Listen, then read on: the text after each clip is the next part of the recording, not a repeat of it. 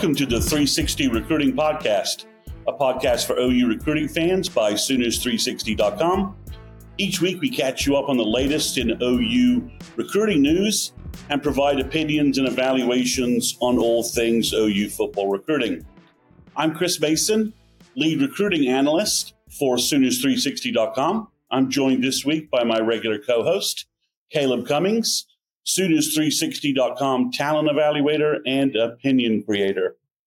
This is episode 67, titled February Signing Day Memories. As always, we will begin with the latest in Sooner recruiting news. And the first topic is we have no portal news at all to talk about, I think.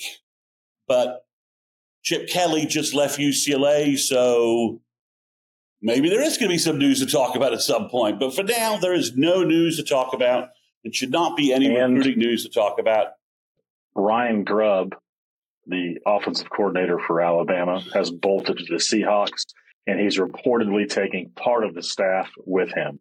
Although it has been pointed out, which it doesn't matter because class has been going on for a month.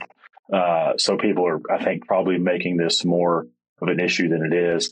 People have pointed out that he took the Seahawks job, I think, at like day 31 after DeBoer taking the Alabama job, effectively, making sure nobody could take advantage of the window. But again, doesn't really matter. Alabama started school a month ago, and those kids, I'm sure, Alabama likely I bet they see another exodus from the portal in May, in the spring window. Yeah, I bet you're right. I bet same thing for UCLA, even though they're on a quarter system, which throws things off. But I think it actually throws things off on the other side of it, not helping guys leave early now. Because I think they started if we remember right, Dylan Gabriel was like a day before starting classes at UCLA, like January 1st or 2nd or like the 3rd or something. The date on it, but quarter system, you start really early, right? And then you end, the quarter ends in, like April, and then you go into late June.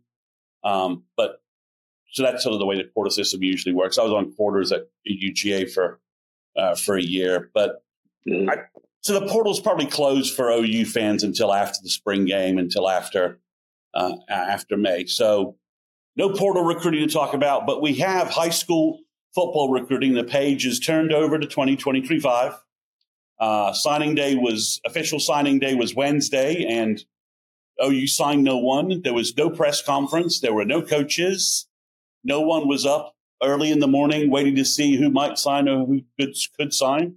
So it was, anticlimactic, no drama, nothing whatsoever really going on. So that's just the way it was. So, but 2025 recruiting is flying off. And OU got a commitment from Ryan Foji. He is an offensive tackle from Cypress Park in Houston. He's 6'5", around 275, 280. And just my initial view on him is watching his film is he's a big, athletic, good and pass pro offensive tackle prospect that there's a lot of potential here.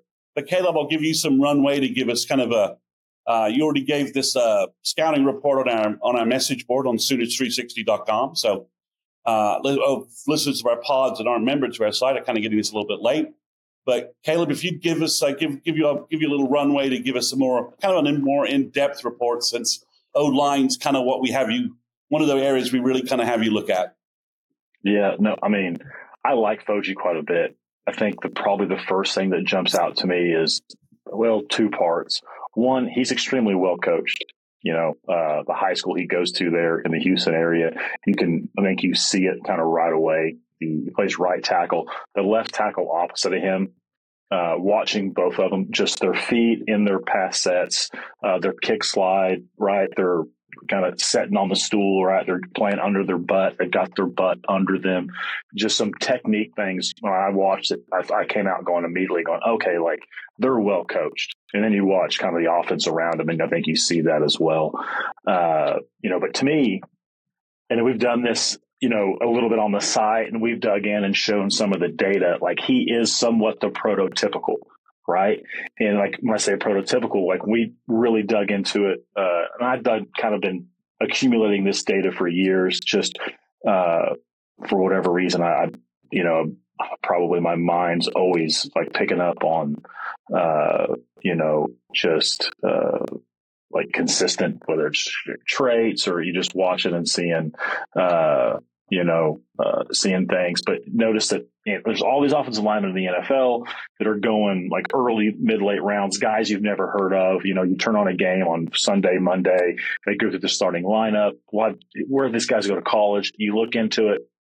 You look at it from a recruiting perspective, and I think everyone has this assumption that, your offensive linemen, your best guys coming out of high school are guys like Caden Proctor.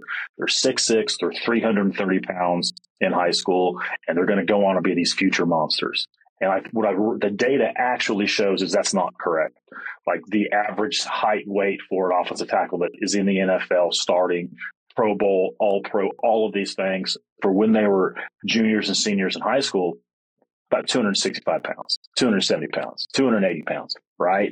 I think it lends itself to like your breakdown there of Ryan, right? You see the technique, but what I also see is a fairly athletic guy. I see a guy that he's a coordinated athlete, right? He's not all over the place. He's not awkward. He's under control. He's at balance. He's got good core strength. Those things are just so important when like you are physically fighting another big man, right? I think that's why you see wrestlers do so well, is they just, a good understanding of center of gravity, core strength, right? Understanding how your body moves. And he's got those things, and I would say at 275, 6'5", maybe 6'6", he's a long guy. I don't have any doubt that he's an offensive tackle.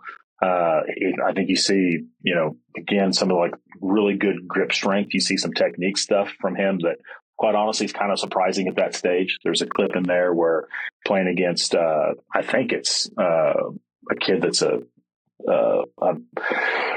Oklahoma's recruiting. He's out of the Houston area. His dad played at Texas. He's a top 100, top 250 defensive lineman.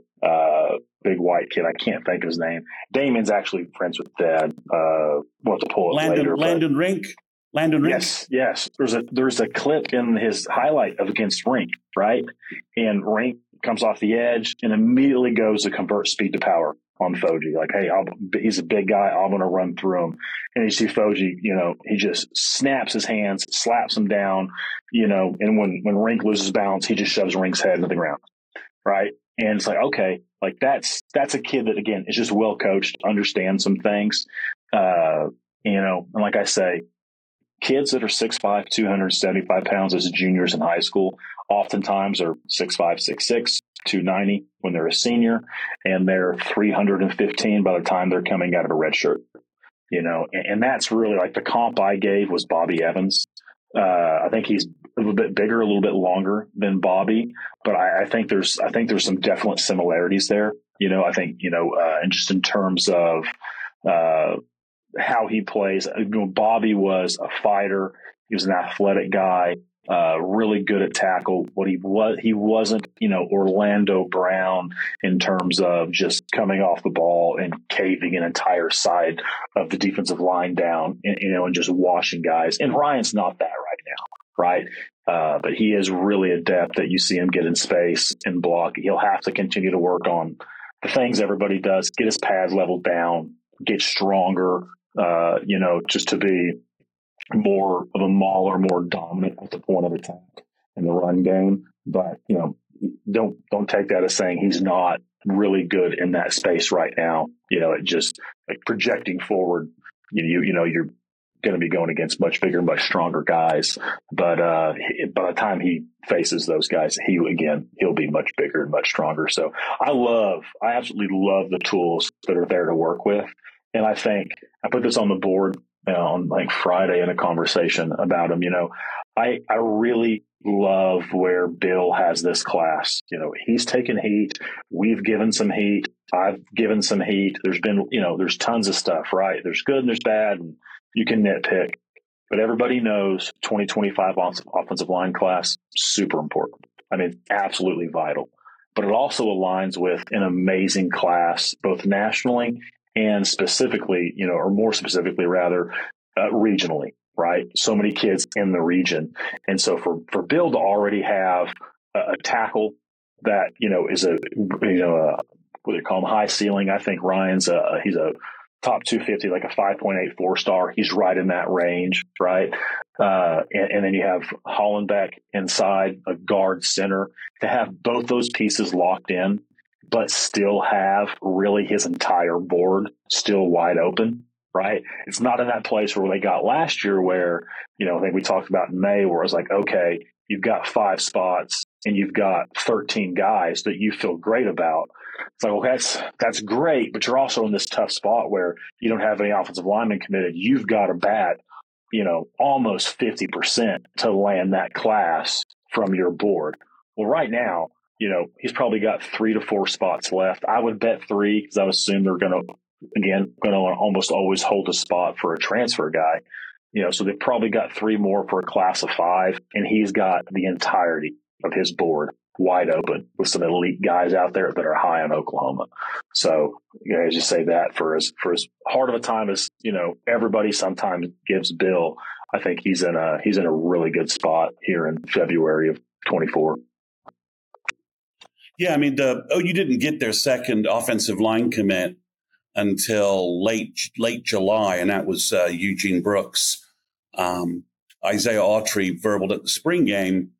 But, so to have 2 guys in the fold February, we're recording this on Sunday, February 11th, because we had some technical problems with our Thursday recording. So we're redoing this to give you guys a better product. But the other thing I like that with these 2 guys is both of them were in OU summer camp. So Bill got to coach both Hollenbeck and Foji. He got to evaluate them in person.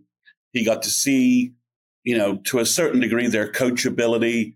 He got to really, I think for Bill, being able to really see a guy work out and sort of, eyes on everything he's doing, able to pick up that's a problem. This is a problem, but, that I can fix this, I can fix that. And to get a sense of whether the kid can, Bill, everyone says Bill in summer camp is pretty much like Bill is, most of the time, right? He's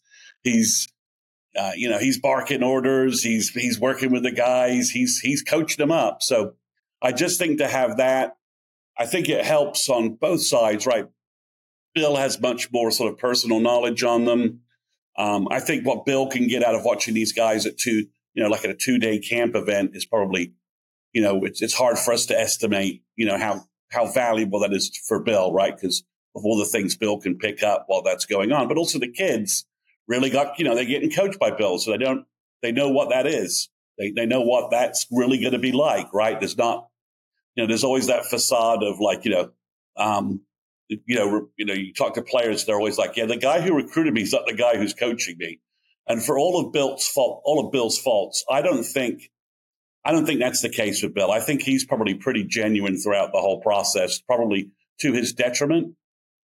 So I think the fact that they've already been coached by Bill and seen Bill, really experienced Bill telling them, no, you're doing it wrong. This is how you need to do it is an asset. I think that's a positive. And both guys really wanted to be Sooners and wanted to be coached by Bill, which I think in a grind-like position in the offensive line is also a benefit. Oh yeah, I mean, I would echo everything you just said there. I think from a scouting perspective, seeing the guys in person and having them up close right there next to you, like there's just nothing more important. Like it's I think really probably the most valuable piece. Joke sometimes you can watch, particularly like quarterback tape these days because of the type of offenses, and it's like I joked in the in the run up, right? Like you could watch Zerbrug's film and you could watch the younger Arch Manning's tape in high school and be like, well, I think Zerbrug's a bigger, stronger athlete. Like I can't tell. Like when I was one kid, the 657th ranked player in the country, and the other kid's a consensus number 1. Like help me understand You need to be able so many times, I think, to see them, to size them up, to get a feel for them, to understand, okay, what I'm seeing on film, this matches or like, hey, he's much, much better. And I think also to your point, right, which I think I think it is a benefit. I think it's a plus, but Bill only knows how to be Bill, right? I think it's just,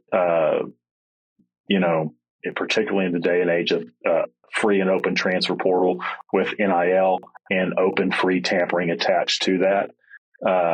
If you don't have that, you're already putting yourself behind the 8 ball to be set up for some heartache when you get some kids on campus and somebody, in Missouri reaches out and offers them, $800,000 or whatever, right? It's like, oh, okay, well, I'm just going to bolt because I don't have any connection to you and don't really like you to begin with. I think it's definitely not nothing having those guys come in, and then kids that truly want to be a part of it for a number of reasons. And some of the stuff Ryan has said, I think, Holland Tech as well. It sounds like, from what I've gathered, like they want it to be Sooners, but I would almost say in some sense that's like the secondary part of it. And the bigger part is like they seem like they're maybe a little bit wired like Bill. They've talked about like wanting to play for Bill. They know he's the best and they know he's hard. This is their words, right? And they want to be a part of that. And anytime you can find, guys at those positions where it's a grinder, they're going to run to, difficulty rather than running away from it. That's unique. And I think that gives those guys a leg up and potentially being successful. So that was and Foji was kind of a little bit of a surprise commitment. I don't think most of the recruiting analysts, I know we didn't kind of see it coming.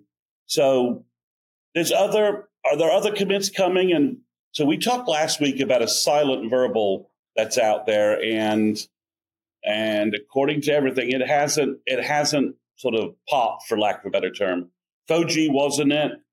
And despite all the noise around Jonah Williams is not the silent verbal. So what happened with Jonah Williams is Inside Texas on on3.com posted a prediction for him to OU. And I think then we saw some from Texas A&M, and then we saw some from Texas sites. Then our frenemy, longtime, Sooner recruiting analyst over at On3, Josh McQuistion, who put in a crystal ball for Jonah Williams. And he doesn't do that lightly because he knows the backlash he'll get from his fan base there. So he put one in, and then Steve Wiltfong put one in, and then Jonah Williams is like, whoa, just all these predictions. What's going on? And it was a little bit like, I think the coaching staffs at Texas A&M, and a couple other places, when they were talking to their various sources, were like, OU has a huge lead on this guy. Our recruiting efforts don't seem to be going anywhere. So what does that mean? So what does all this mean? I think it means OU has a big lead for Jonah Williams, has done a fantastic job on recruiting him. And I'm not sure there's a better player in the class other than maybe Michael Fasusi at offensive tackle that OU has a chance of really signing. I mean, Jonah is a absolute beast at safety, cheetah, could be a linebacker, but I think he can play safety every down for OU, or be that every down cheetah that you just gives you the matchup nightmare for offenses because you never quite know where he is or what he's doing.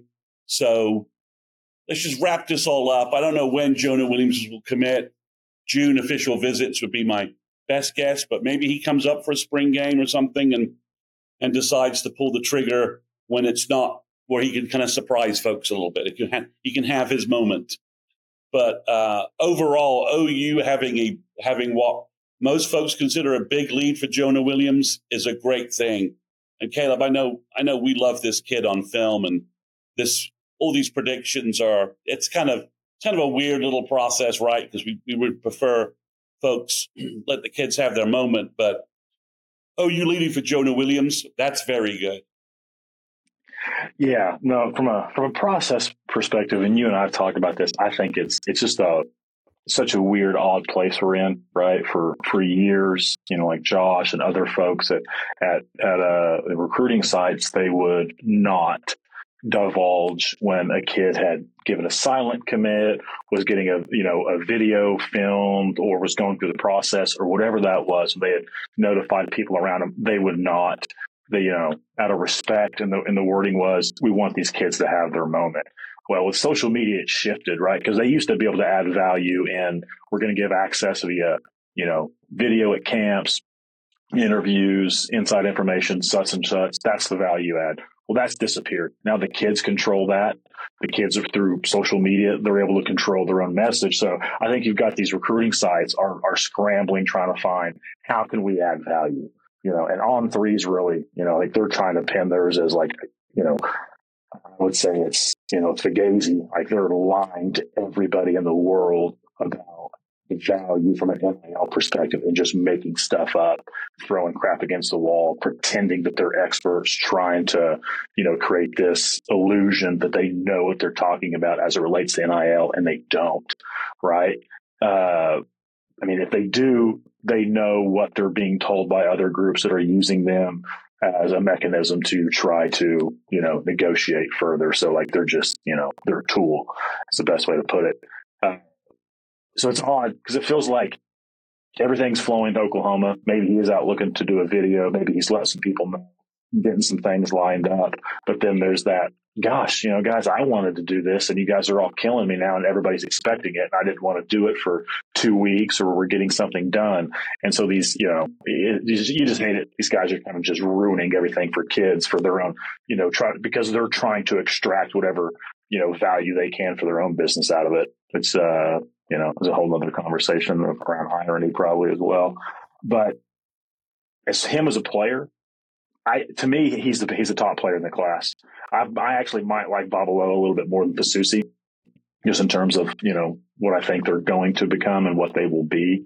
For me, like Jonah is, like you nailed it, right? He's the guy that he can play pure safety. He could probably play just straight Sam linebacker, or he can play cheetah.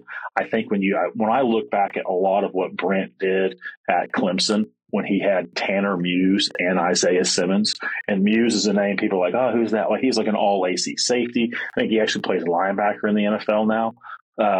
But you would see him playing deep. You would see Simmons playing deep. Brent does so much from an aggressive look from his safety spot in terms of like, how they help in the run game and how they help in perimeter quick passing game, that I think,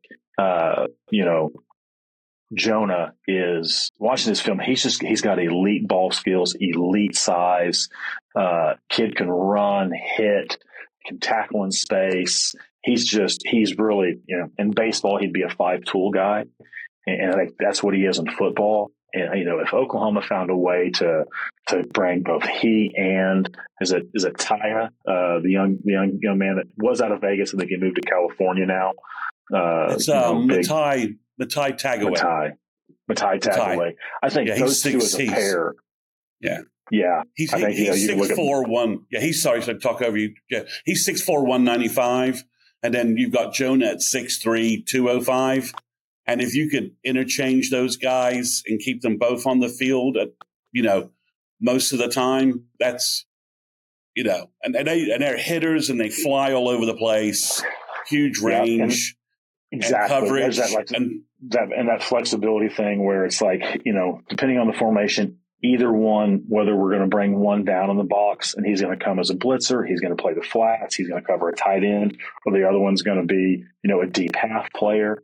There's that flexibility to do either one of them. They can both do all things and be really good at all things. Obviously they'll have some strengths and weaknesses, but that, like I say, you're looking back at some of those Clemson defenses, when you started to get into the elite range is when they had some big guys up front, so stopping the run, and then they had some dynamic pieces that were very flexible on the back end that Brent could do some unique things with. And Jonah is for sure that, and Matai as well. Yeah, so that's the Jonah Williams story. Like I said, we've OU's at 10 commits, and we still have a silent verbal ready to fall.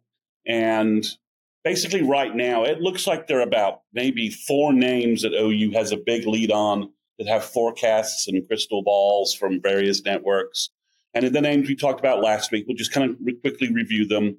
It's Kobe Sellers, the cornerback athlete from Pearland, Texas. Torrey Blaylock, the running back from Humble. Max Granville, the defensive end, edge linebacker, drop linebacker. Again, another piece you could use a little bit all over the field from Sugar Land, Texas. And then, Caleb, a name that's you're going to be very happy about is we're seeing a number of crystal balls recently go up for C.J. Nixon, the absurd athlete, defensive end, outs, edge rusher from Weatherford, Oklahoma, who's a great basketball player, really good basketball player, 6'5", 220, 225 maybe, just jump out of the gym. His high school football highlights are really good. But Caleb, if OU were to add if those guys do all end up choosing OU, that's a significant. All those guys are. Sellers is top 150, Blaylock is top 200, Granville's top 100, depending upon who you're looking at, and Nixon has a couple of top 50 grades in the country. I mean, so that's 4. That would be 4 pieces that are just. That'd be a lot of talent being added to the Sooner recruiting class if these guys all chose OU. Oh no, like for sure, and it would be some.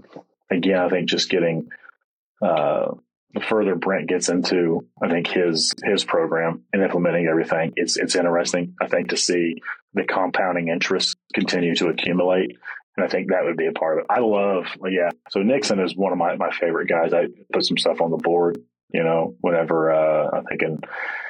I did send it directly to some of our mods, but yeah, you watch his high school basketball stuff. Like you said, he's really good on the football field. Like he's a fantastic player, both two ways, defensively and offensively. And going both ways at 4A level may take a little bit away from being absolutely elite dominant on just one side. If they played him just at tight end / receiver, when you see him leap and him play basketball, you'd think, oh my gosh, that level of ball skills. Or if, and I don't think that like Western Oklahoma and Weatherford 4A, I don't know that they play, the amount of like just spread, just offenses that are throwing the ball. So I don't know if he would have the ability to just, showcase like elite pass rush ability as an edge guy, in that, against that high school competition.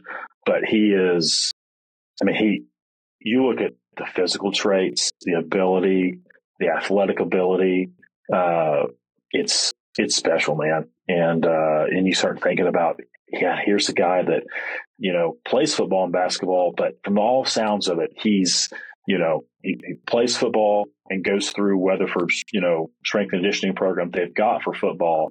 But the majority of everything else he spends year round has really been playing basketball growing up.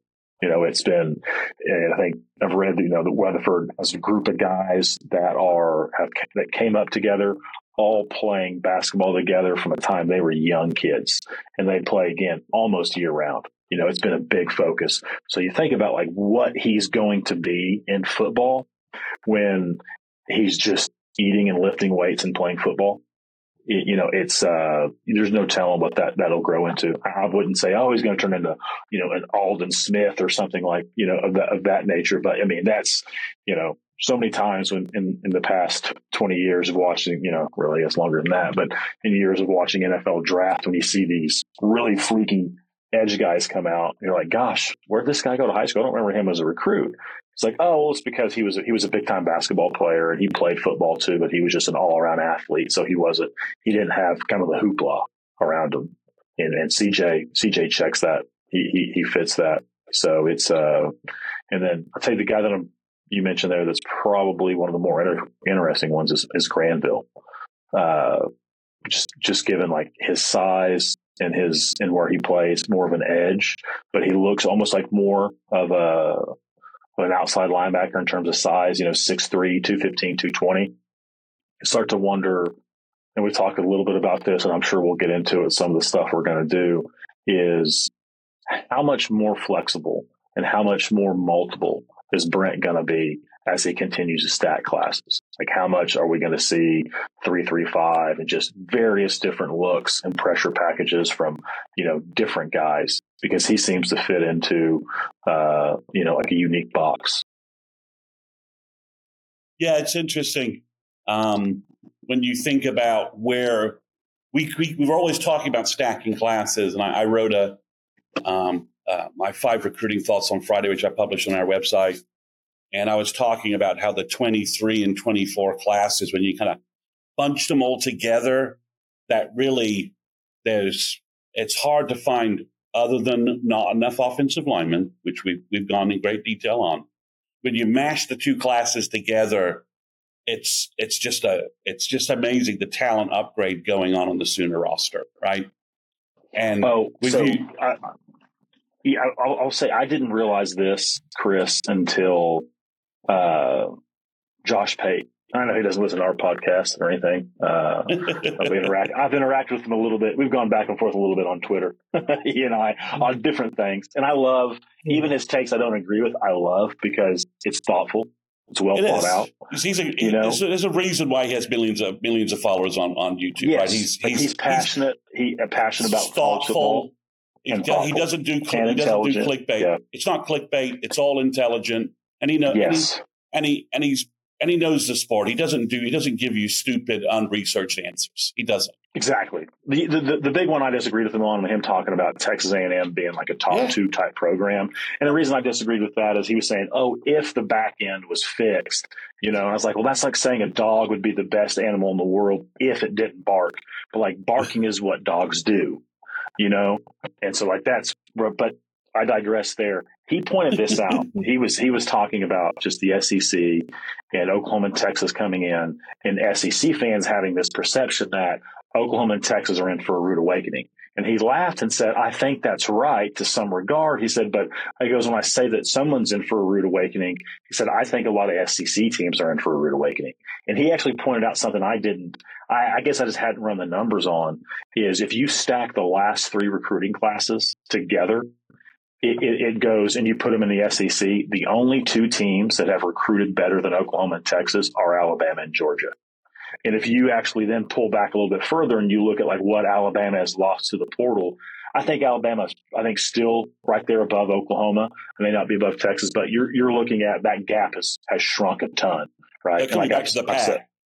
As I've said over and over, I love DeBoer, right? But you go from like the best coach in the history of college football to not the best coach in the history of college football. You're going to lose some there, right?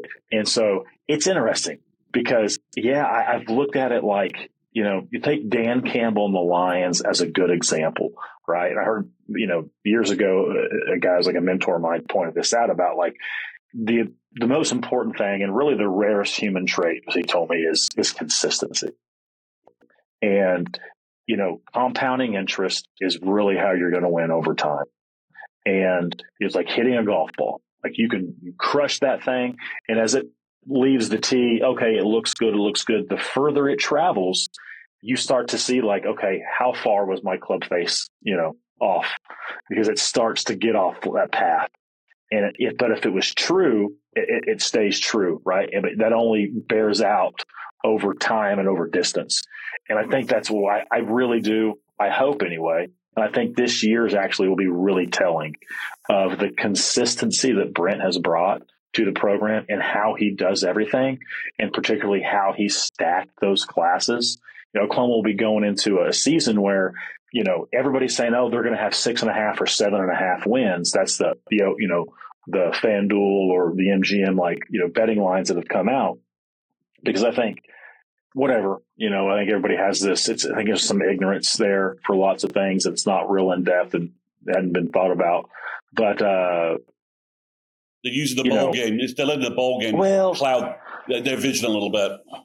Well, I think it's not even just that. It's just also as well, like, say what you will, like, there was that perception that Oklahoma downgraded with Brent when they lost Lincoln Riley, and that Lincoln's this amazing guy. And they look at it and Oklahoma, and there's just, I don't know. They discount, they don't like Brent, whatever that is, right? Again, that's why I say a little bit of the Lions, where it's like, okay, it takes some time, but once everything gets set, it just slowly starts to come together. And, I think this will be a really telling year when Oklahoma's going to go out and they'll play two teams, which will be Alabama and Texas, that have, on paper, more talent than they do. So in year 3, Brent will have had a way to start to stack classes, stack talent, stack off seasons, his level of consistency, what he does, we'll have to see that starts to bear itself out on the field just more and more.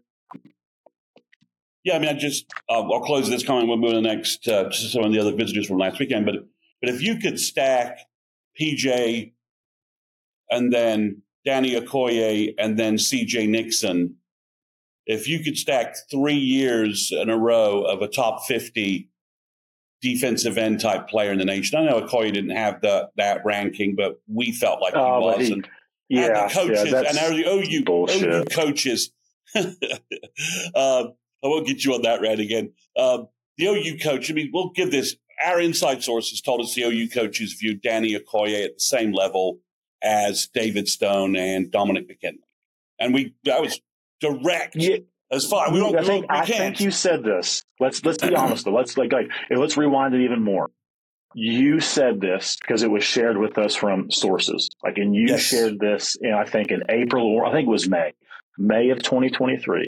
The sources at OU said that this is when everybody thought Oklahoma was going to get Williams Nwaneri, right? To them, Danny Okoye was the best edge player on their board.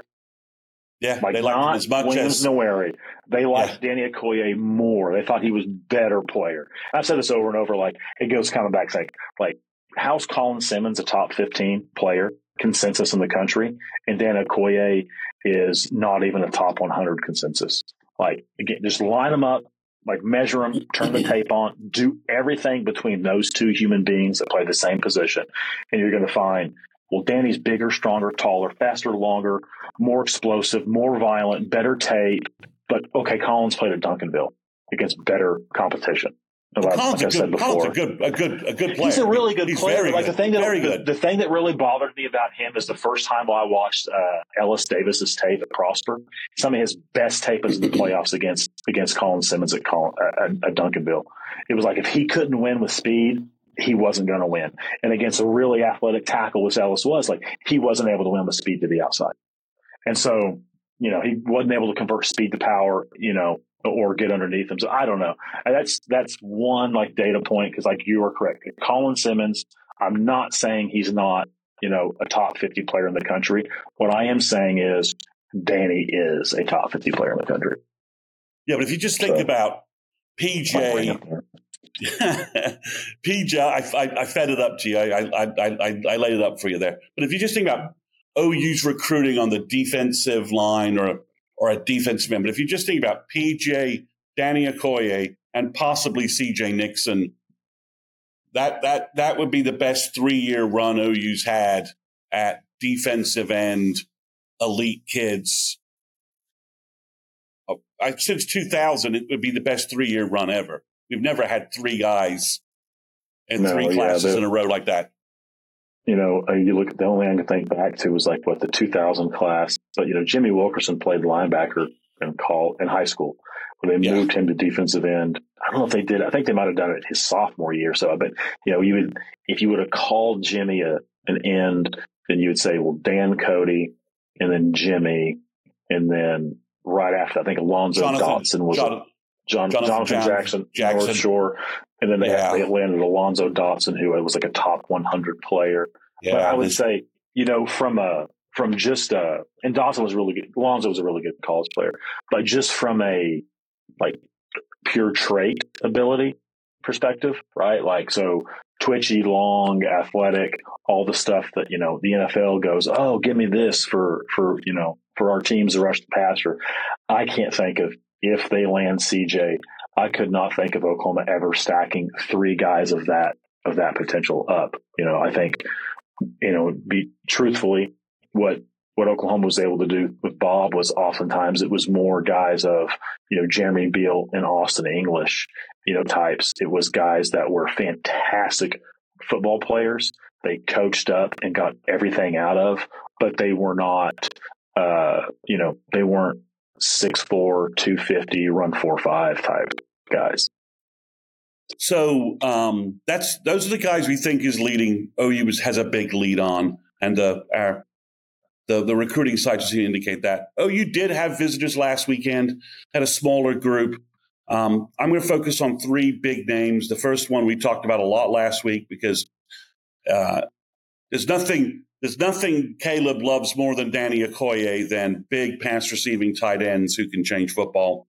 And he's getting a lot of justification with this from the NFL. And the Super Bowl, both Super Bowl teams have excellent tight end games. So Lincoln Cure visited from he was on campus. We got social media evidence. He made it in. There was a lot of discussion when he was. And then Isaiah Gibson, the defensive end from South Georgia, from Warner Robins. For those that don't know, Warner Robins is a powerhouse in South Georgia. I could go on and on about the alums from there that have been big-time college players. And then speaking of a place that has some legacy alum connection to OU, then the other guy was Elijah Barnes, the linebacker from Dallas Skyline. Corey Nelson was a Dallas Skyline legacy. Dante Jones from the 85 national championship team and two-time All-American, replaced the Boz at linebacker, was from Dallas Skyline. So he's got some legacy there. Texas had probably a big lead on Barnes. I think OU got him on campus. He met Zach Alley. So I think OU's now in the hunt there, which is going to be interesting to see how the linebacker numbers work out. Gibson is, again, that elusive. He's a defensive end. He's 6'5", 250. Big kid. He probably could go a number of directions depending upon what happens with his development. And so the question is, can Chavis and Bates break through that Georgia high school defensive line barrier that they haven't been able to land a kid from Georgia on the D line the last two classes, even though they got connections there. OU's recruited kids there. So Gibson seems really very interested in OU. So we'll keep an eye on that storyline because, his tape is really, really good. He's a big kid. Again, to steal Caleb's lines, you add as many big, fast, long defensive ends, pass rushers as you can get. So that was the big visitors last weekend. But Caleb, I want to kind of delve deeply on another topic, which is over the last 10 days, OU has offered a number of quarterbacks. So we're seeing kind of Seth Luttrell is now in charge of quarterback offers. And, we've gone through a cycle where, it was Lincoln Riley would offer one 5-star kid every other year. And then we had 2 years of Jeff Lebby, and Lebby was able to get Jackson Arnold very quickly. He was then able to get Kevin Sperry super quickly. And then he was able to land Michael Hawkins around the spring game. And then he focused, then he offered some more guys because, you just needed more QB depth.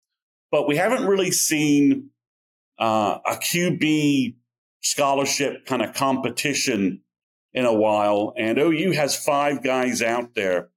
I'll quickly summarize them, then I'll bring Caleb in to talk about them and just talk about what Seth is doing and how interesting this is. One is Noah Grubbs from Florida. He's a top-rated quarterback. He's 6'4", 205. Jared Curtis is from Nashville. And these are all 26 quarterbacks because obviously OU has Kevin Sperry for 25. Jared Curtis is from Nashville. He's probably the number 1 quarterback in the country for 26 right now. Then you have Jaden O'Neal, who's from California, 6'3", 200. Faison Brandon from North Carolina, who's picking up a lot of offers. And the last guy is Deron Coleman from Florida. He's kind of unranked right now. He's a little bit floating under the radar. He was actually able to beat out a high school senior who was an Elite 11 finalist called Trevor Jackson. who OU actually recruited, but Deron Coleman took his job. Deron Coleman's from the Orlando area. So, Caleb, we've got 5 interesting quarterbacks, and we may actually have 3 or 4 of them show up in Norman before a decision is made. So it's kind of a crazy – we haven't seen this in forever, so it's a little weird to kind of handicap this race. That's wild to think about. Maybe it just goes to show the value of having a guy like Sperry, for Jeff Lebby to have identified him when he did, liked his ability, liked his traits, liked his fit. And then for him to be as locked in to Oklahoma as he is, sounds like, family moved to Midwest City, playing at Carl Albert. He's recruiting probably every day, every weekend for sure for OU for the 25 class. And he was doing it as of last summer, right? So I guess gives them so much ability and flexibility to look at these guys throughout the country and try to identify. It's wild to see him that far out in front. And then I know we've talked a little bit about Will Griffin, the kid at Tampa Jesuit, who I think is, all the traits, all the ability in the world, 6'3", 220, run, throw. I think Oklahoma might have offered when Jeff was there, but I've only seen, him getting Alabama, State, Texas offers and things since. But that's, it's quarterback to me is such a difficult position in today's game to be able to judge from tape, because so much it's like 2 traits that are like, again, like how can you process information, quickly on the fly, and your accuracy. You can get a pretty good idea on accuracy. Processing, it's so difficult with the way offenses play these days. So I think them having this much time to truly get out, see these kids in person, talk to them, talk to their parents, talk to their high school coaches, and then get them on campus and talk to them to be able to filter through that mental side of it. I think that's, to me, the biggest part of the story. They're not rushed, just trying to, got to try to get a guy. And not that that's what happened with like Nick Evers, but it is. Lebby had a bit of a relationship, so he recruited him a little bit, but it was a kid committed to Florida. Brent got hired, and they're just struggling to try to find somebody. And they had no time to really dive in from, but between the ears perspective. And I don't say all that to say like that's why he left Oklahoma. It's just, an example of having to do, that important thing. Because when you watch, the run up to NFL, most important piece for quarterbacks, like it's not throwing in a t-shirt. It is the chalk talk. It's the interview process. It's the other piece. So, I think them having this amount of time to dig into that, for me, it probably gives me more trust that they're likely to nail whoever it is from the 26th perspective. If they get one of their top guys, that it's more likely to be successful. Yeah, I'm wondering if OU's lost some momentum with Will Griffin because of Lebby leaving, because he did come in for a game last fall, but you haven't heard him talking much about OU, or maybe he has an offer and he's just not announced it. We just don't know anything about it, and he'll show up again and then he'll be back in that race. But it's interesting that Luttrell has offered 5 guys, and they're not all clones of each other. They all have different skills and abilities, and they're very different, because Coleman, from watching his tape, and we talked about this, right? He's listed at 6'1", 160. I think he's probably heavier than 160, but he's not 200 pounds, right? He's maybe 180 pounds, 175, 180, which fine, right? The kid just played a sophomore year of high school football. Guys like Will Griffin that are 6'3", 220 as a sophomore, that's super rare, on the whole. But it's interesting, because there's those guys, the kid from Tennessee, talking kids that are 6'4", 190 pounds, whipping the ball all over the place. Coleman, he's I'll call him a gunslinger, but he, more of a, I'll call him undersized playmaker. But again, he's not 6'4", he's not 210 pounds, spraying the field everywhere. But what he is highly efficient, highly accurate, which again, I think, both those are on the list of top 5 traits you want. Yeah, I'm just going to be fascinated to see what we can glean from maybe what Seth wants the offense to look like and maybe what he's looking for in a quarterback with how this race shakes out a little bit. Because in the past, the Lincoln, is just, other than he liked 5 stars, we didn't have didn't always have the biggest read on what he was looking for. And I don't know if he did. True. If you really, that may be right. And look at his first one was what, Chris Robinson? Well, I guess his first one was actually Austin Kendall. But again, that was one of those ones. No, it was Robinson and then Kendall. I think that's right. I thought Kendall was who he signed like the first, like when Bob hired him, he was able to get Austin Kendall right away. Yeah, it's and then Chris Robinson you might be right on that. Yeah, yeah. Okay. I think Robinson was the first kid that, and everybody was like, "Oh, well, don't judge him on Austin Kendall." And Austin wasn't a bad quarterback. He just wasn't, no. Sam Bradford or Baker and those guys.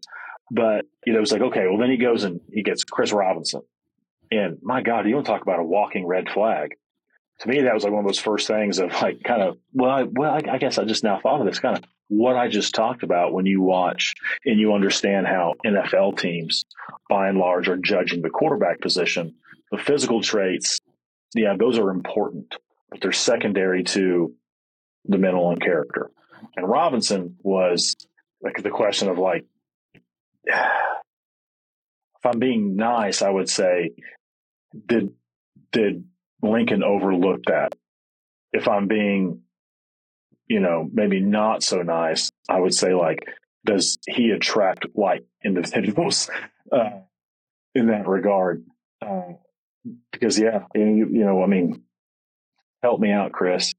So Caleb was his secondary guy. He wasn't going to take it. Maybe in a second or third option. Who knows where he actually was on his board? But he had Brock Vandegrift number 1. Took Brock. Decommitted. That's right. And then he took Brock he took Brock off that sophomore film, because this is the other interesting part, Caleb, because the sophomore film for Brock Vandegrift was unbelievable, right? He looked like Aaron Rodgers out there. And then his junior year, he broke his collarbone early. The famous story of Josh McCuistion from Sooner Scoop. I don't know why we keep giving him call-outs on our podcast, but anyway, regardless, he's just been around so long, all the history. Josh went out, saw him, he broke his collarbone in that game. And so he was out. And then Caleb Williams' junior film from his sophomore film was like night and day, right? His junior film was like unreal. You were like, Brock left us and everyone's like, oh no. And then I pulled up Caleb's junior film and I'm like, well, we can get Caleb. I don't think there's much of a problem here because his junior film is fantastic. That's a really good point. And then you see Michael Hawkins, whose sophomore film's great. His junior films was a dip. And then his senior year film was fantastic. So it's interesting. You got 5, maybe 6 guys here. And the sophomore film tells you one thing. What does the junior film tell you? Do you push for a commit this summer, or do you try and wait and get as much junior film on these guys as you can? So even the time frame of when Seth will take a commitment, here's a question. Interesting. I mean, here's a question on this, and if you want to pull back and ask the question of, okay, so many more quarterback offers, and even Heupel, I think back in the day, he made it where it was known, hey, I'm going to offer 1 or 2 kids. We're going to focus on these guys. It was kind of like, let it be known, right? We're not going to devalue the quarterback currency. We're an elite quarterback program. And so if we offer you, you should come here. Seeing Seth spray out, 5 offers to kids that are just sophomores, and it's likely that, like you just walked through there, right? There's going to be kids that maybe played a little bit as a sophomore, but as a junior, they're going to be the guy and are going to just explode onto the scene and be potentially, top 100 players. So you may see a big jump of more offers, Is that potentially a side effect of, we now live in the day and age of portal land and no position transfers like quarterback? Where, if you're a staff, you're like, look, we've got to establish relationships with 10 quarterbacks every single recruiting class, because the odds are every one of these kids, 90% of these kids are going to hit a portal at some point. And if we need somebody, we've got a relationship. They've visited, they've taken unofficials and officials. We can get them in here. I do wonder if there's some just, playing chess rather than checkers. That's a great point, Caleb, because when you think about what's going on and the ability to have relationships, and I think we'll see how it pans out, but I think Bill's been leveraging prior offensive lineman relationships in portal recruiting, right? Tarquin, absolutely, Spencer Brown, Rouse, even Nwewu having a relationship with Seth. Yeah, John Cooper, who Bill knows. So it's interesting if you're trying to do that on the quarterback side of things, just to protect yourself, right? Because you never know when you might need a quarterback. Because as you said, I mean, OU's moving into this fall and has probably their best quarterback situation, depth and talent wise, that they've had, I think, in a long time. The precarious situation Lincoln Riley had us in several years was it was kind of like, well, we're just going to ignore the fact we have no QB depth, right? We're just going to ignore that and just focus on the fact that quarterbacks don't seem to be getting injured and are just playing all the time. But that's just sort of, as you would say, that's like a hope, not a plan, right? So it does seem that this is an interesting take, and I hadn't picked up on that you've got five or six guys, as you said. You get them on campus, you see them throw, you get experience. So if one of these guys does all of a sudden decide that he wants to bail from his other school, then Seth can say, hey, remember you visited us? We'd like for you to come in, just as a backup in case your primary process isn't working. But I do think it'll be fascinating to see how Seth chooses when does he take a quarterback commit, and what else is going to go on in this process in terms of is there a couple more offers coming? Because it is interesting, because we have to your point, like Heupel was focused on like one or two guys. Like he offered Trevor Knight after the guy who went to Indiana and started at Notre Dame, went to Indiana. Gunnar Kiel. I don't know how that name popped into my head out of the middle of nowhere. I'm fumbling for it. I've mentioned the guy like a half dozen times, but Heupel was very much like, I kind of got one guy, and then if that guy isn't by a certain date, it hasn't like figured stuff out, I'll add another guy. But there's never like 5 or 6 QB offers really with him that were actively in play. Because the other thing, it's not like he's offered 3 of these guys and they're verbal elsewhere. These guys are in play. So OU, for a couple of these guys, is probably their best offer from, when you talk about quarterback brand kind of place. I mean, Faison Brandon's starting to pick up some heat. And obviously Jared Curtis has offers from everybody. But the other 3, I think OU's probably their best, offer. So it'll be an interesting story to track, and we'll keep tracking that. But we're going to move to our final segment, but we're going to have some February signing day memories, and we're going to go back into the vault of recruiting's past. And Caleb, I'm going to run down the top 4 best surprises that I can remember for signing day since 2000, the modern era of recruiting. So I'm going to run them down here for you and let you give some feedback on if you remember any of these recruiting stories or what stood out to you. So number 4 is when Nick Harris, safety for the for the 2018, sorry, not national championship, should have been national championship team. He chose on signing day, he was verbal, I believe, to Michigan, was supposed to be going to LSU, and then shocked everyone by choosing Oklahoma. Nick was a really good player for OU, safety, could have been a linebacker in another system. Another day, I think 5 years later, you'd have made him a linebacker, and that would have been his destiny. Gosh, if you remember correctly, 2008, so Austin Box gets hurt in camp, which that's what really kind of blew up all the linebacker depth that year. Box gets hurt in fall camp, so he's not ready to go. And against Texas, Ryan Reynolds blows his knee out. So they had to play Brandon Crow. That did not go well because they just targeted Jamaica Finley at Crow and really went after him. Again, that's Oklahoma's, far down the line from a depth perspective. Against Kansas the next week, they moved Nick Harris to Mike.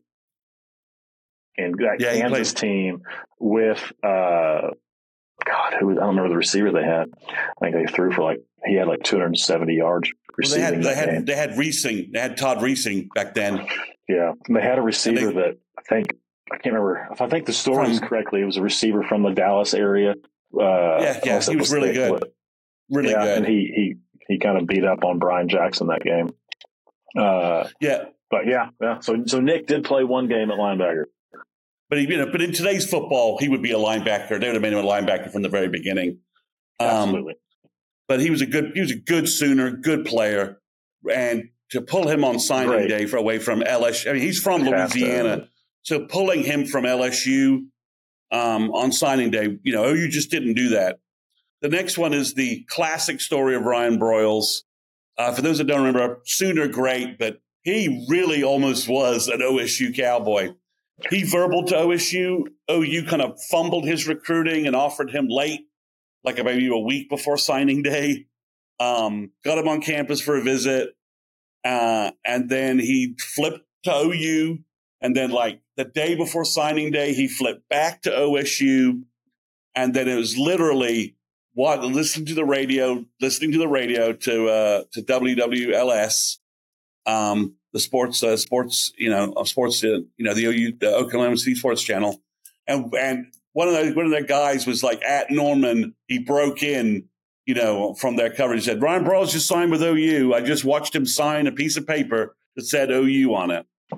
So OSU fans were just so annoyed. I was fixing to say, I remember, I think Mike Gundy went on some rants and really ripped into it. He was pissed. Yeah. I think he couldn't mention Ryan's name specifically. No.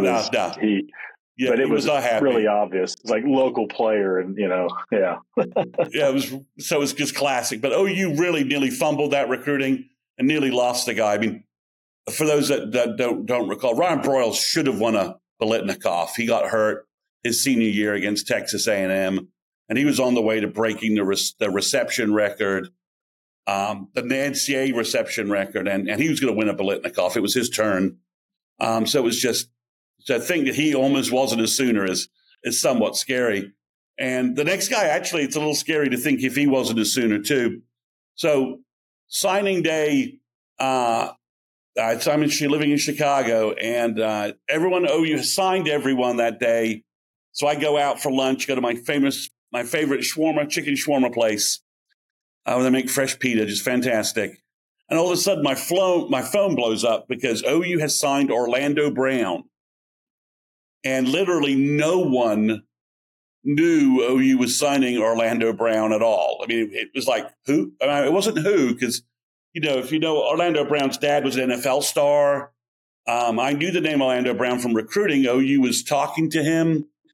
And then he verbaled to Tennessee, and he fell off the radar. Well, Tennessee oversigned, and they were afraid Brown wasn't going to be eligible. So Bill Biedenbaugh, at the 11th hour, was able to steal Orlando Brown. He'd fallen in the rankings a little bit, had an uneven year at his high school. I think he was in maybe North Gwinnett or something like that. And because Orlando's dad had passed away while he was in high school, and it kind of derailed things for Orlando, as you can imagine. So OU was able to pick him up out of nowhere. But Caleb, and obviously Orlando was, if he wasn't a two-time All-American, he should have been, the left tackle anchor of those great teams. But Caleb, now that I think back on it, if OU hadn't got Orlando Brown, I don't know who the hell's playing left tackle. I don't know who's playing left tackle. No, I have no clue, because that was also, you look at 15, his redshirt freshman year, the top lineman in that class, I think his offensive line classes I can remember fairly well, I guess, was Kenyon Frison, the top 100 or top 250 player out of Utah. And I think he failed a bunch of drug tests and got another shot, failed another drug test and was out and never did. He was going to be starting. You know, hey, here's going to be one of your starting tackles. He was the next big thing. He was the next big thing, right? He was like, this guy's great. He was that talented. Yeah, like everybody knew, like, hey, he's going to be our starter at probably right tackle. Like, he's going to be our guy. And it was thought, okay, well, that Josiah St. John, who was, I think, the number one junior college tackle, he'll probably be the left. Well, Fryson gets kicked off the team. St. John plays right, and you've got Orlando over there as a redshirt freshman playing your left tackle spot. And and St. John actually struggled so much they had to put Drew Samia in as a true freshman at that right tackle. I've always said that, that year Lincoln's probably one of the best offensive coordinator jobs I've ever seen anybody do, because the offensive line with Samia and then Alvarez inside at guard, like the offensive line was not good. And he did some magic with Baker as well. But man, and then that offensive line ones. At that offensive, and at the end of the year, that Baylor game, Orlando owned Sean Oakman that night. It was crazy. I was going to say, all I was going to say is, when you really look at like Orlando, his time at Oklahoma, the NFL career he's gone on to have, right? I probably got to say, he's top 3, top 5 offensive lineman. Top 5 offensive lineman to ever play at Oklahoma. Which is when you look at how good he was, how consistent he was, how he played. You've also, you've got some guys like Davin Joseph and, and Trent and Jamal Brown. And, obviously there's some guys, in Switzer's time that were fantastic guys. But, Orlando, I think he was maybe a 2-time All-American, part of the Joe Moore award-winning offensive line, played in 2 college football playoffs, I think won 3 Big 12 championships in his 3 years starting. Yeah. He was just an absolute stalwart at that left tackle spot. I've always thought that was one of the better. He did the work of getting the weight off. He and Schmitty, right? He and Jerry Schmidt got the weight off and got in shape. But I really think, I've always thought that the coaching job Bill did with him of just, and Orlando gets most of the credit too, right? But understanding, I don't have the quickest feet, but what I have is maybe the longest wingspan in all of football. Like any level, got the longest arms, and utilizing his strengths, and diminishing his weaknesses. He just got the absolute most out of them. It's a really good one. That's a good one. Yeah, when you think about it, there's only, we'll go just like the Bob Stoops era, forward. There's only 3 tackles, I think, at OU that were better. And we're talking Trent Williams, Lane Johnson, and Jamal Brown. I would honestly say, I think, Lane would probably disagree with me. He's a competitive dude. I would probably say, in terms of a college tackle, Orlando. Yeah, you're right. Maybe. Lane. Yeah, Lane. But he moved to tackle late. He's been so good in the NFL. He'll probably be a Hall of Famer. But yeah, Orlando, had one heck of a college run. But even if you did say Lane was better, that's 3. Dude, those 3 guys that he's in the same name category with, that's high water, right? That is. Everybody you just mentioned everybody you mentioned made Pro Bowls. And I think, obviously Trent and Lane have made multiple All-Pro teams. Jamal had an 8 year. We're saying we're saying multiple Pro Bowl. Yeah. We're saying that that Jamal had a better pro career than Phil Loadholt. And that's saying, a better college career than Phil Loadholt. And that's saying a lot. Yeah, for sure. Because Phil was, that's, as you said, that's some rarefied air that, that should take a guy you weren't even planning on signing, right? That Tennessee was, for lack of a better term, throwing away. It's a classic signing day story. And the number one best surprise, the best story from February, positively for OU, it's got to be the most recent one. It is Peyton Bowen. You literally it's the wildest one, that's for sure. He chooses Notre Dame like December of 2022. I think no, I got that wrong. He chooses him 2021, like right after Lincoln left. OU was like right, and was very much going to at a battle to sign him. Lincoln left, and then Peyton chose Notre Dame, and then the next year, Peyton Bowen is in Norman like every other 3 weeks, and we heard like everybody who had any kind of a connection in Denton is, because we had just started our site, is calling us, telling us that he's flipping to OU, right? His brothers, uncles, sisters, painters, cousin, has talked to Bowen and said, Peyton's going to flip to OU. His girlfriend was committed to the soccer team. Yeah. Yes, girlfriend was committed to the soccer team. Jackson Arnold was his best friend.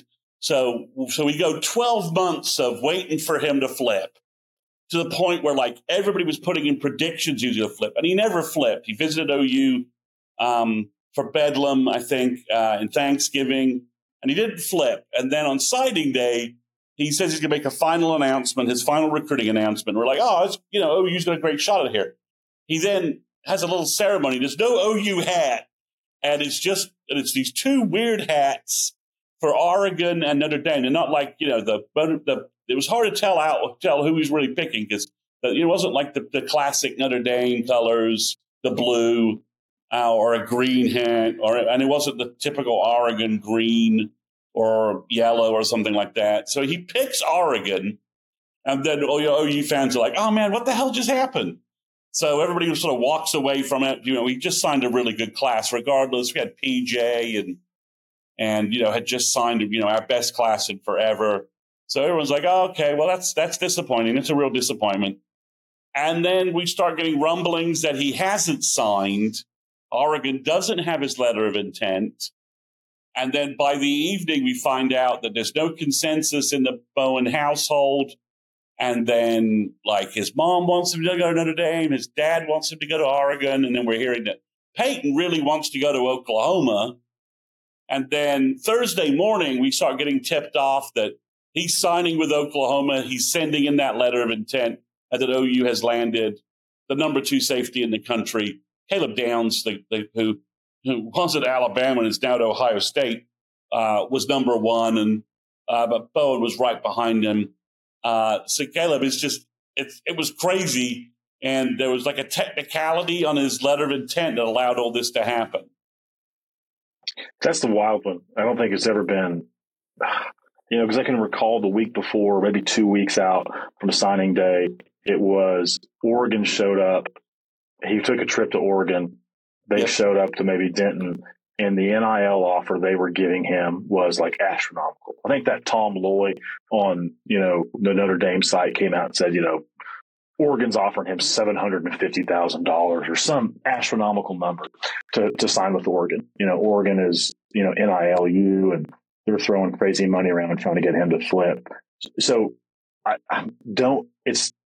to me, it's still odd that it was, I think he said it right during his ceremony, came down to Oregon and Notre Dame. I'm going to choose Oregon, signs the paperwork, does not date it. Sends it in. Hey, you got to have a date on it. And it's like, so send us the updated one. And he's like, I actually think I want to go to Oklahoma. Like, that's, to me, it's just like, how did we get from there to there in like a couple hours? I know Brent, it's kind of what we're talking like really a lot earlier, is just, the level of consistency and how that compounds through time. And so like him just always being there and always being consistent and never stopping working and all of that. I mean, obviously it paid off.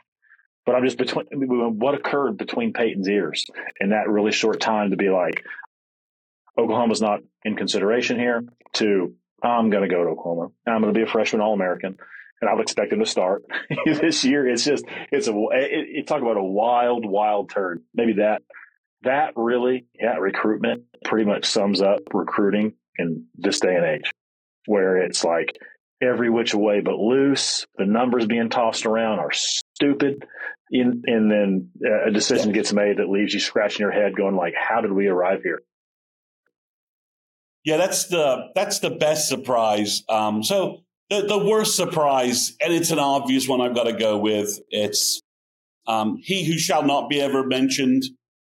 This game was literally banned from the Rivals message board for 10 years. He's the recruiting Voldemort for OU. It is Robert Meacham, Booker T. Washington, wide receiver. Now, this story is so bizarre that he nearly verbal to OU. Place. Yeah, it's all, and it has been for 20 years because, I've read maybe 3 different interviews with Robert Meacham where he's told 3 different versions of why he chose Tennessee and not Oklahoma. And I think I mentioned to you, right? I have some really good best friend. They're not consistent. They're not. Yeah. It was like one of them. In the first one, it was this. The second one, it was like I was never going to Oklahoma. Blah blah blah. Then the third one, it was like, well, and it's just like none of them match up. Which reminds me, like there's like a famous story where like 9/11 happened. They interviewed some people the day after, and then 20 years later, they interviewed those same people just to get them, and something like 17 of the 20 people gave completely different stories. And it was like, well, the day after you were actually in New York. Like, no, I was in Cleveland. Like, no, you're actually wrong. We interviewed you on the street in New York. So it's like the shock of that whole incident. Yeah. So it's like the time, and time does something to like the memory, right? Yeah. So, mea culpa there for Robert, like having multiple versions of like what went down and why.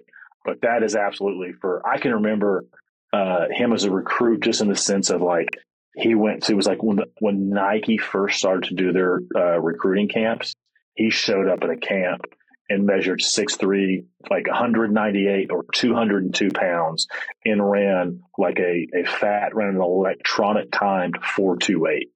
And everybody was like, oh my God. That's like a prototypical, and it's at the height of Oklahoma being, national champions, playing for multiple national champions, throwing the ball to Mark Clayton. Everybody thought he's going to Oklahoma. And Bob actually delayed his press conference to allow Meacham to announce because he wanted to include Meacham in the press conference statement. So Bob actually, everybody at OU thought he was coming. And back in the day, so somebody sent a reporter to it, and he's like providing like sort of these, update over kind of messages.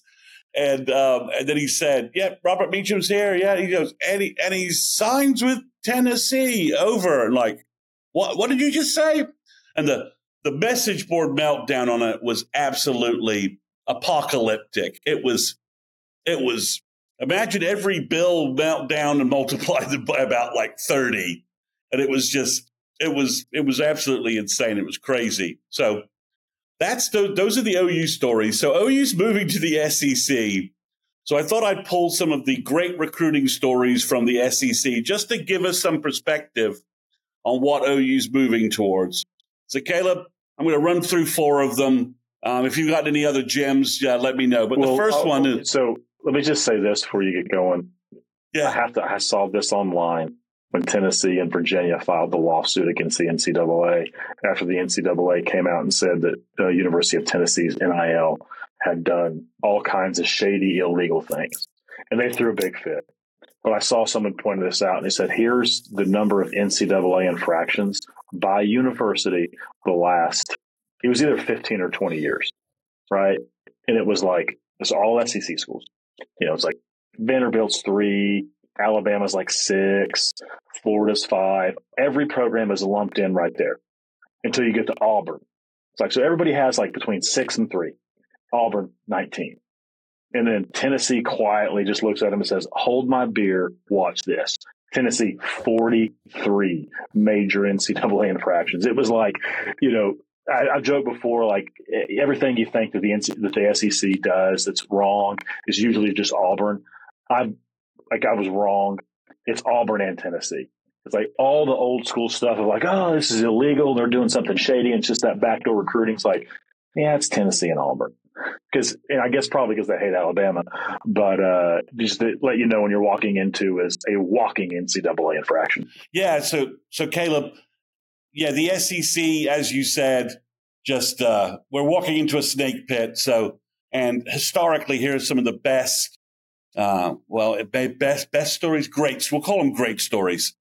So the first one is Alex Collins, the running back from Arkansas, who had a pretty good NFL career with the Ravens. His mom ran off with his letter of intent that he had to sign, refusing to let him sign with Arkansas. She wanted him to go somewhere else. So she basically left with it for a while before they could resolve the situation. Then we have Reuben Foster, the linebacker, had an brief NFL career. He flipped back to Alabama, signed with Alabama on signing day, but he'd already gone out and gotten an Auburn tattoo 2 days before signing day. I have no idea how you make that UA symbol into an elephant. Maybe there's some way to do that. Then the famous one that most folks can remember, Landon Collins on ESPN, live national television, picks Bama over LSU, and his mom just has like a complete meltdown on national TV. When he says that, she has a stunned look on her face. She's unhappy. I think Caleb, did she have some interview afterwards where she kind of went a little bit crazy? Well, I don't know if there was an interview after. I can recall ESPN playing that over and over. And on the stage at I guess it was Under Armour, they did it on the field and they had a little stage set up. On that, she's like, the guy goes, "I can see you're not happy," and leans over like, live TV, her son just made an announcement. She's like, "Nuh-uh, we're going to see about this. LSU still number one. This ain't happening."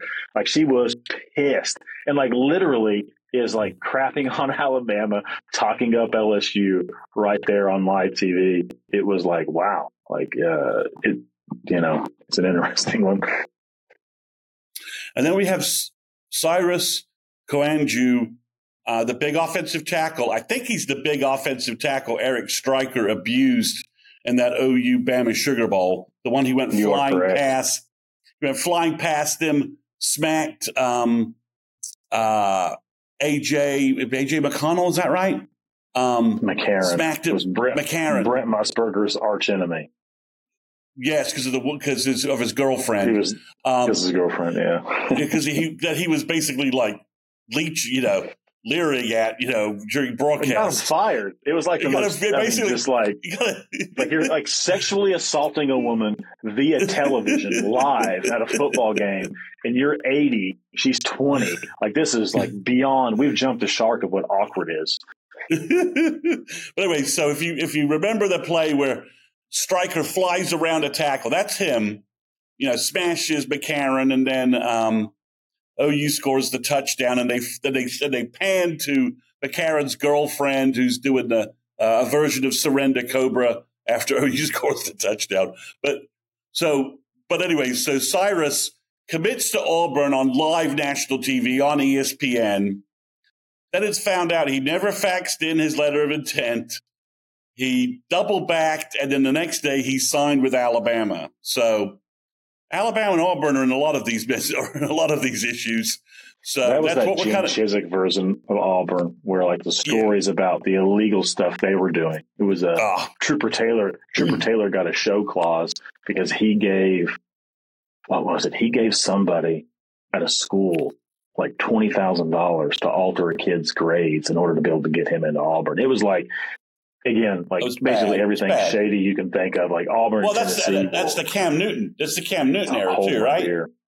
Yeah. I mean, funnel up. What was it? Was it $150,000 or $250,000 to his dad? I mean, just insane. Well, to his church, to his dad's church. His church. Yeah. Give a donation. Give a donation. So that's the craziness. I couldn't find a reference, but in the early 2000s, there was a kid who sent 2 letters of intent in. He was so confused. He sent 2 in, and they basically invalidated each other. So the NCAA had to intercede with the kid and basically say, where do you want to go, and send one to us? That's it. Because the 2 schools were both claiming they signed him. They basically put out their signing day lists publicly, and both schools listed him on their signing day public websites. And it was like, a reporter picked up and was like, did you see this? They're like, yeah, has he signed it too? You can't do that, right? No, you can't do that. But just classic stories, the 80s, Switzer, the 70s and 80s. Switzer just has some absolutely classic stories about, Chris, who was the 5-star running back out of Louisiana? And this would have been like circa 6, 7, 8, somewhere in there, that signed with USC and Pete Carroll on signing day. And like the entire state of Louisiana, McKnight. Yeah, Joe McKnight. I remember like the entire state of Louisiana blowing a gasket. Because he went in, it was like on the back of, Reggie Bush was just Reggie Bush.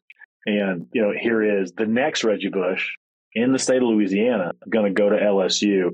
And Pete Carroll snaps him up on signing day. And like the state of Louisiana was like announcing like, a trade embargo against the state of California. They were that mad. It was yeah. funny. The other major running back flip I remember, and this was just, and there wasn't anything weird. It's just the kid just flipped on signing day, was Lorenzo Booker, running back, top running back in the nation, flipped from Notre Dame to FSU on signing day. And it was like, it's back when Bobby Bowden was like the closer. Bobby Bowden.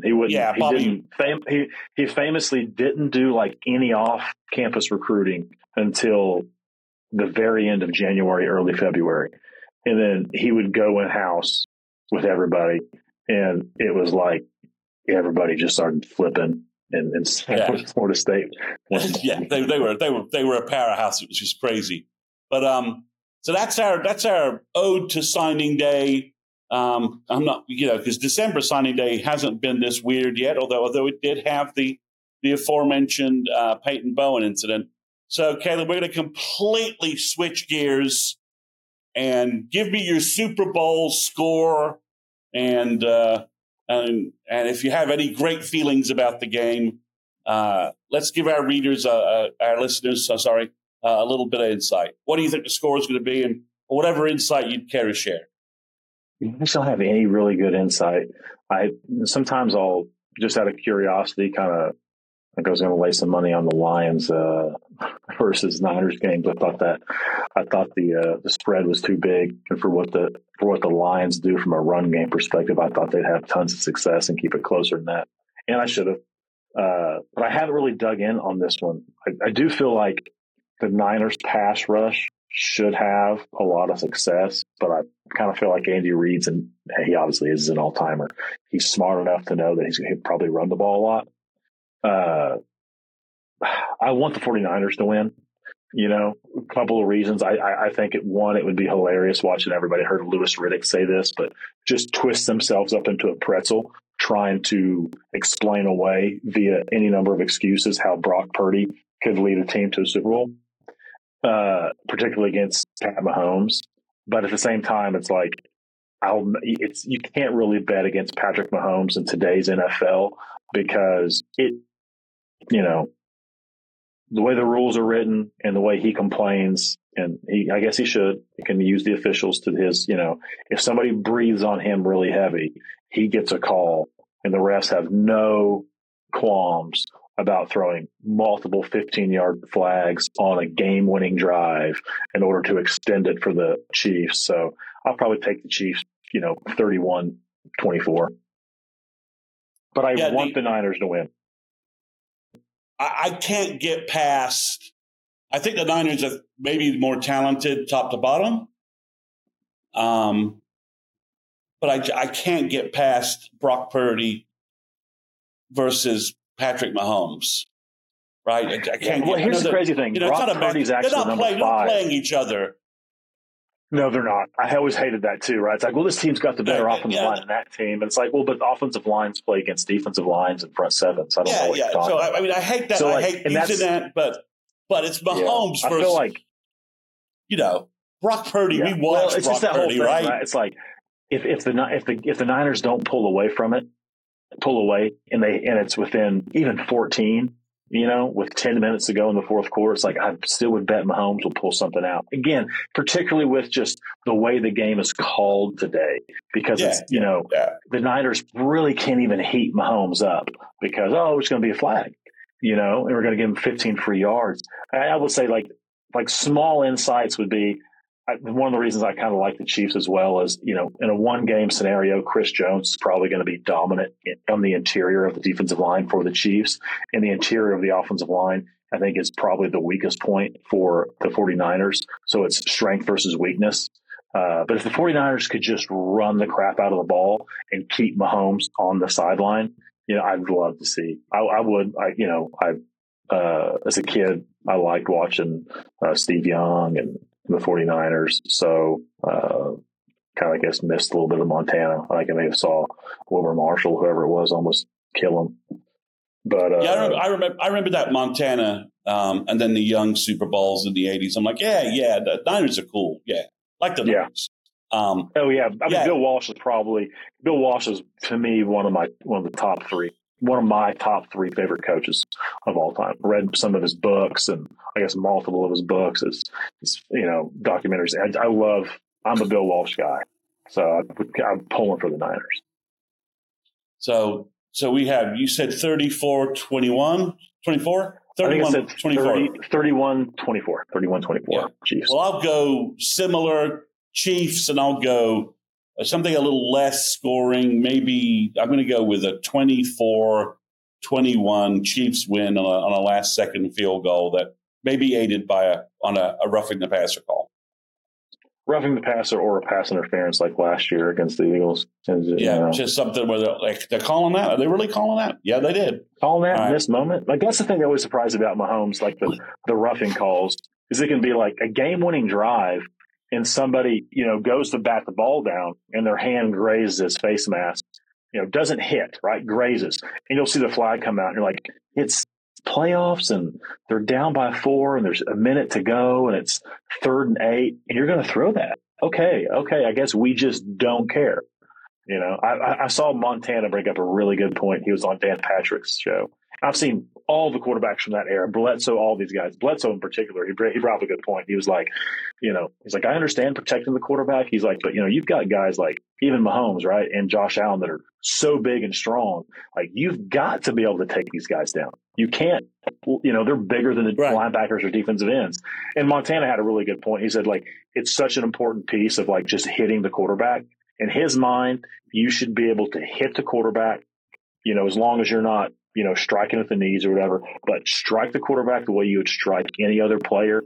Just do not allow them to drive them into the ground. Like, don't pick them up and come down with all your weight on. Like he was saying, he goes, that's where really all the injuries occur, is when the player comes down on you with all the weight. He said, if it's just striking you, it's no big deal. All right. Well, cool. Well, thanks everyone for listening to our re-recording of this. We apologize about it being a couple of days late, but hopefully we'll get this pod out to you on Sunday, and maybe we'll find out if our Super Bowl predictions are going to be prophetic or not. Thanks everyone for subscribing and listening. Let's hope mine's wrong. I hope yours is wrong. So thanks everyone for listening. Thanks for subscribing, and we will talk to you again next week.